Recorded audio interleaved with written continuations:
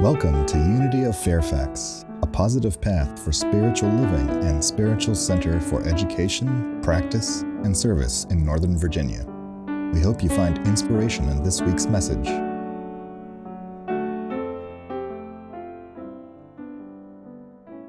Anybody ever hear the expression, don't throw the baby out with the bathwater? I think we have a slide for that.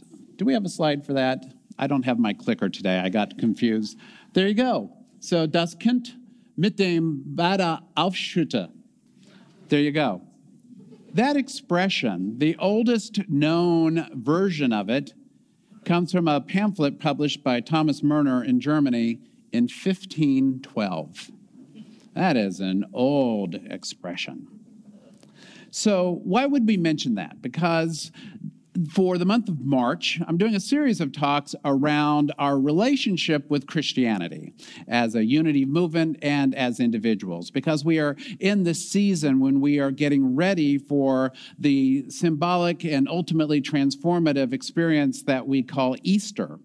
And yet I've been aware of in my 30 plus years in the Unity movement that a lot of folks come to Unity because they were active in another faith community and for some reason decided to leave there. And oftentimes those reasons are negative. Or there are some people who come to Unity because it was the perfect natural progression in their spiritual growth and development. We have a saying I learned many years ago from my ministerial partner in St. Petersburg, Florida, where it's warm today. And we remember these things. And she would say, we come together with people or organizations for a reason, a season, or a lifetime. There's nothing wrong with any of those time frames. And so sometimes people complete their tenure at another community and come here, and sometimes they complete their tenure at Unity and go on to somewhere else. Now, the important thing is to take what was vibrant and healthy and incredible and loving and superb and keep it. Don't throw it out with the bath water, which leads us back to Thomas Mörner in Germany in 1512. So if you're ever in a trivia contest, you will be really glad you were here and you learned that important bit of trivia. So there are any number of reasons, though, why people would choose to leave faith community, this one and go to that one, or that one and come to this one. So, and I've realized that in that process, a lot of times people carry a resentment. There are reasons why people would leave any relationship and move on to the next one or to the next life experience. The problem is when we carry resentments with us. And so what I also hope to accomplish in this season of Lent, this spiritual preparation for Easter, is that we learn a process that we can use not just in addressing Christianity, but addressing any situation in our lives that will help us liberate the energy being dammed up by holding a resentment. You know, we sometimes say holding a resentment is like taking poison and expecting somebody else to die. That energy just tears us up. So I've identified a three-point process for releasing resentments and liberating your energy. And so the first point really is to identify what's the problem and say what the problem is, what happened, and be witnessed in having your experience made known. One of the problems that plagues us as human beings is we sometimes have a bad experience or an awkward experience and don't have the appropriate channel or safe venue to simply be witnessed. Not that anybody can fix what happened. Maybe they can, maybe they can't. But just to be able to articulate, this happened. And to be known that that happened. And it felt like this when it happened. It impacted me like this because it happened. And so we've got to be able to just say what we need to say to get the energy off our chest. That's where that expression comes from. I just need to be witnessed. You can't fix it. You can't make it go away. You can't change the past. Just to witness what happened. So when we talk about leaving faith communities, I've identified a simple list of about 17 different reasons why this happens. And in fact, we often say, I've shared last week, I believe, and if you missed any of these talks in this series that started on March 5th, wherever you listen to podcasts, we're there, or just go to our website and you can watch the video. But I've mentioned that, if you want to start a new church, you need two things, a resentment and a coffee pot. There you go. We're going to go over here. So I'm going to run through these fairly quickly. Some of these I might take a little bit more time to explain. Well, there's the everyday annoyances. The people weren't nice. The coffee didn't taste good. The signage was bad. The jokes were awful. There were cliques. That sort of thing. We have everyday annoyances. And in fact, I one time heard a church growth consultant say something that was really kind of awful, but I think he was right. He said, you got to be careful, folks. The number one thing that first-time visitors are looking for when they visit a church is a reason not to come back. Don't give them one. And what are those reasons? Those everyday annoyances, the rudeness, the you're sitting in my seat, that sort of thing. So, but fortunately we have good coffee, so we've got that covered. And great jokes. Great jokes. Another reason, worship is outdated, or the rituals seem irrelevant, or the format was uninspiring, the music was dull, this sort of thing. It's like, why would I keep going back? I'm leaving. And the third reason, a theology of exclusion. Who is welcome at that church? Are women in leadership? Is the LGBT community welcome? Is there a great ethnic diversity? That sort of thing. Or does the culture, does the church have some exclusions known, stated, implicit, or explicit? That is one of the leading reasons why this group of the spiritual but not religious is growing rapidly. Maybe for us as individuals, if we've been a part of a faith community, we have outgrown the theology or what that community offers. That's not a bad thing. It just means our soul is ready for our next step. So that's one reason why people leave. Hypocrisy. They say one thing and do something totally different. The number one thing that Jesus criticized folks for in the Bible, and this is recorded in a lot of different places, was hypocrisy. It happens in human beings that we say that we love and welcome everybody, but we really don't. That's been known to happen.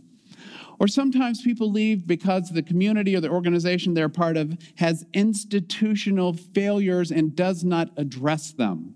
Some of these are present tense, some of these are historical. These might include past support for slavery or the owning of enslaved people, or running of Indian schools whose purpose was to take the culture of the indigenous people and eliminate it. And sometimes those present-day institutional misdeeds include financial scandals, sexual scandals. And as individuals, we say, I can't be a part of that sort of a community. Last week, we talked about the shadow of faith communities, and all of them have them, yes, even unity, dogmatism, blaming the victim, spiritual bypass, and arrogance. We're just a little bit more special than everybody else. Yeah, of course we are. Not. Or maybe there's a situation that individuals will have where you are having a life crisis or difficult situation, and the church itself or the theology provided no comfort or even made it worse. And this same thing happens on the collective, where something happens in the world and you go to get some explanation from your theology or from the clergy or from the community, and the explanations are lame and hollow and not comforting. Yeah, I'm out of there. Oh, sports. Hey, a lot of kid sports are on Sundays, and we can't go to church, or else the kid can't play in the game, or there's a big game coming up and we're tailgating. That is a big one in faith community circles. How about this? Maybe as individuals, we've found other ways of experiencing the divine that were more fulfilling. Not that there was any problem with the church, just I found something that was more fulfilling. Or maybe there are a variety of negative associations. Perhaps you've seen people on faith, on television, or in the news, saying or doing things that you really just did not agree with. And you think to yourself, I cannot be a part of that sort of an experience. I can't even use that name and apply it to myself. Or maybe you just don't have time. We're busy people. We work at home now. We can work at home 7 days a week. Yeah, so a lot of folks simply don't have time. Or maybe there's not a church that meets your needs in your area or a faith community. Or maybe you've realized that there's a big difference between Christianity and churchianity. Christianity puts the teachings of Jesus and the understanding of Christ's consciousness first. Churchianity puts the church first, and our rules and our culture. And for a lot of folks, that doesn't work. For a lot of folks, it does. Again, I'm not trying to be arrogant or criticize any other community, but this is a factor why a lot of folks leave church. Or maybe you're just a completely secular person. It's like, there's no reason for me to go to church. I just don't have a belief system that aligns with what's going on there. Anybody experience any of those? Or am I just shooting in the dark? Okay, all right, great. A few of you. Thanks for your candor. Let's go up to the third slide. I skipped the second one entirely. Lent. Let's eliminate negative thinking. But here's something. Let's go to the next one. I left my clicker. Okay, here's a long quote from the Pew Center for Research. Among those who attend religious services regularly, large majorities across all demographic groups and major Christian traditions say that becoming closer to God is a very important factor in their decision to attend religious services.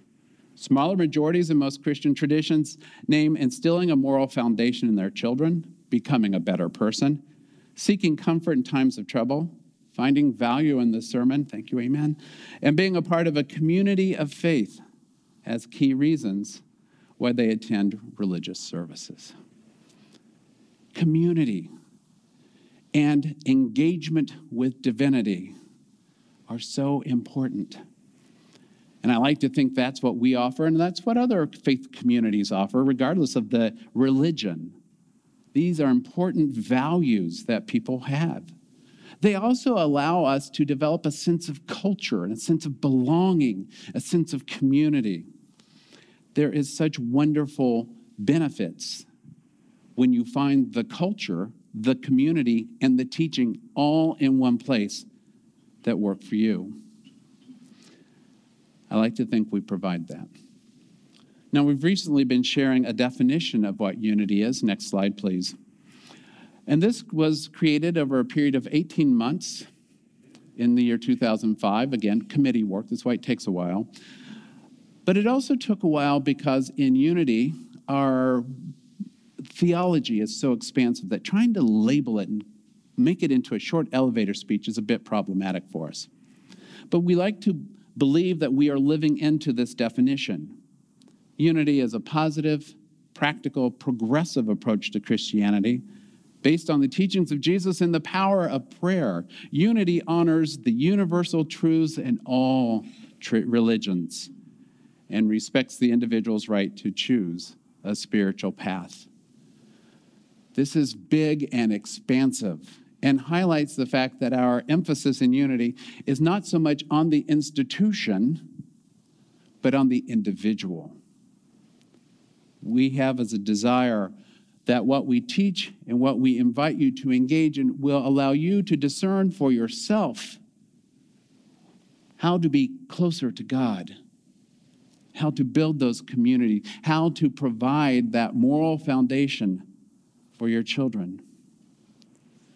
So I realize a lot of folks come to a place like this, and as we shared in our metaphysical group this morning and will again next week, a lot of us still maintain some ambivalence, maybe not even negativity, but ambivalence towards this thing we call the Christian experience.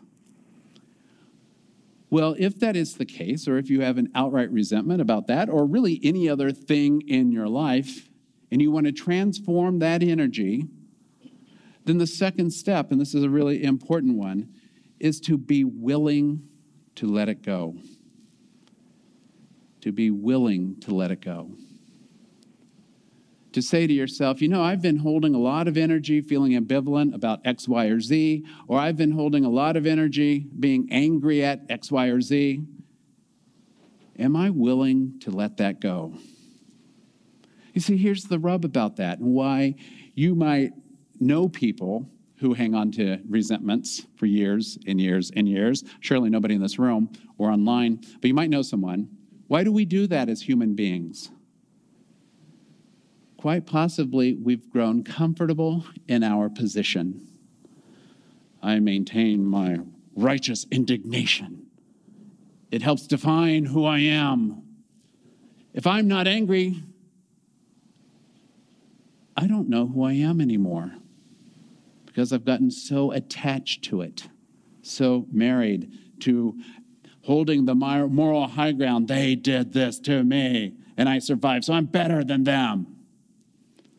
There is a positionality, and we have made a final decision. And this is where I'm going to be, even if maintaining that position means taking a lot of your life energy that you will never get back and using it for that, rather than using it to create something good and fun and rich and to be available to share. What do we get for that? Well, again, whenever we've come to a point where we've decided this is who I am, we have to do that work of being willing to release what is so that what can become happens. Let's think about the whole Easter story. If you think about the Jesus experience in that story, there was somebody who had this earthly form, and yet, Father, nevertheless, not my will, but thine be done. And as we say in Unity, the will of God for all of us is absolute good, not a specific, an absolute good. The details are up to us. But sometimes we have to be willing to die, to let go of, to release. Die is a powerful image. We know what that is. So that something better or different or new or more expansive can take its place. So if you're holding resentment and anger about your former church, your former mate, your former job, your former boss, what if you no longer had that resentment? What would be different?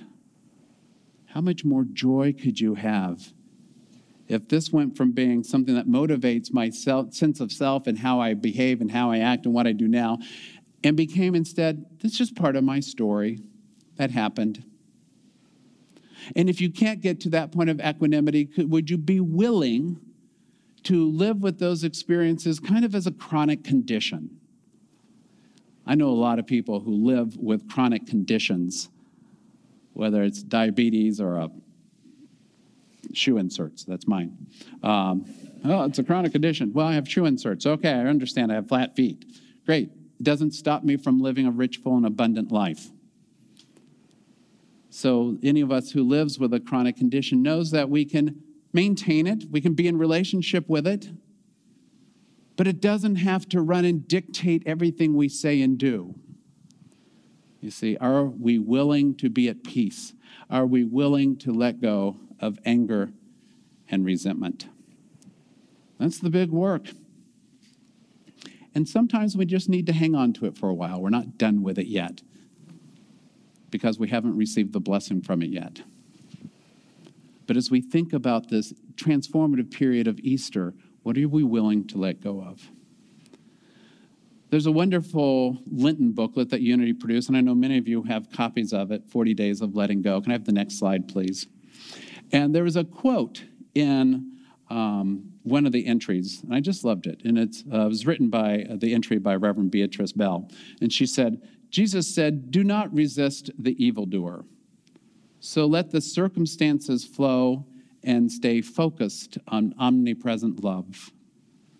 The power to choose is always in each of us. Let's practice it wisely." I love that. Omnipresent love is always available to us.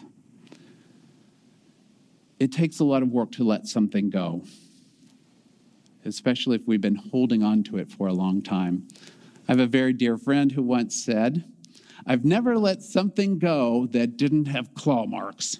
Thank you for that, Lisa. All right, let's retract the claws and let's move on.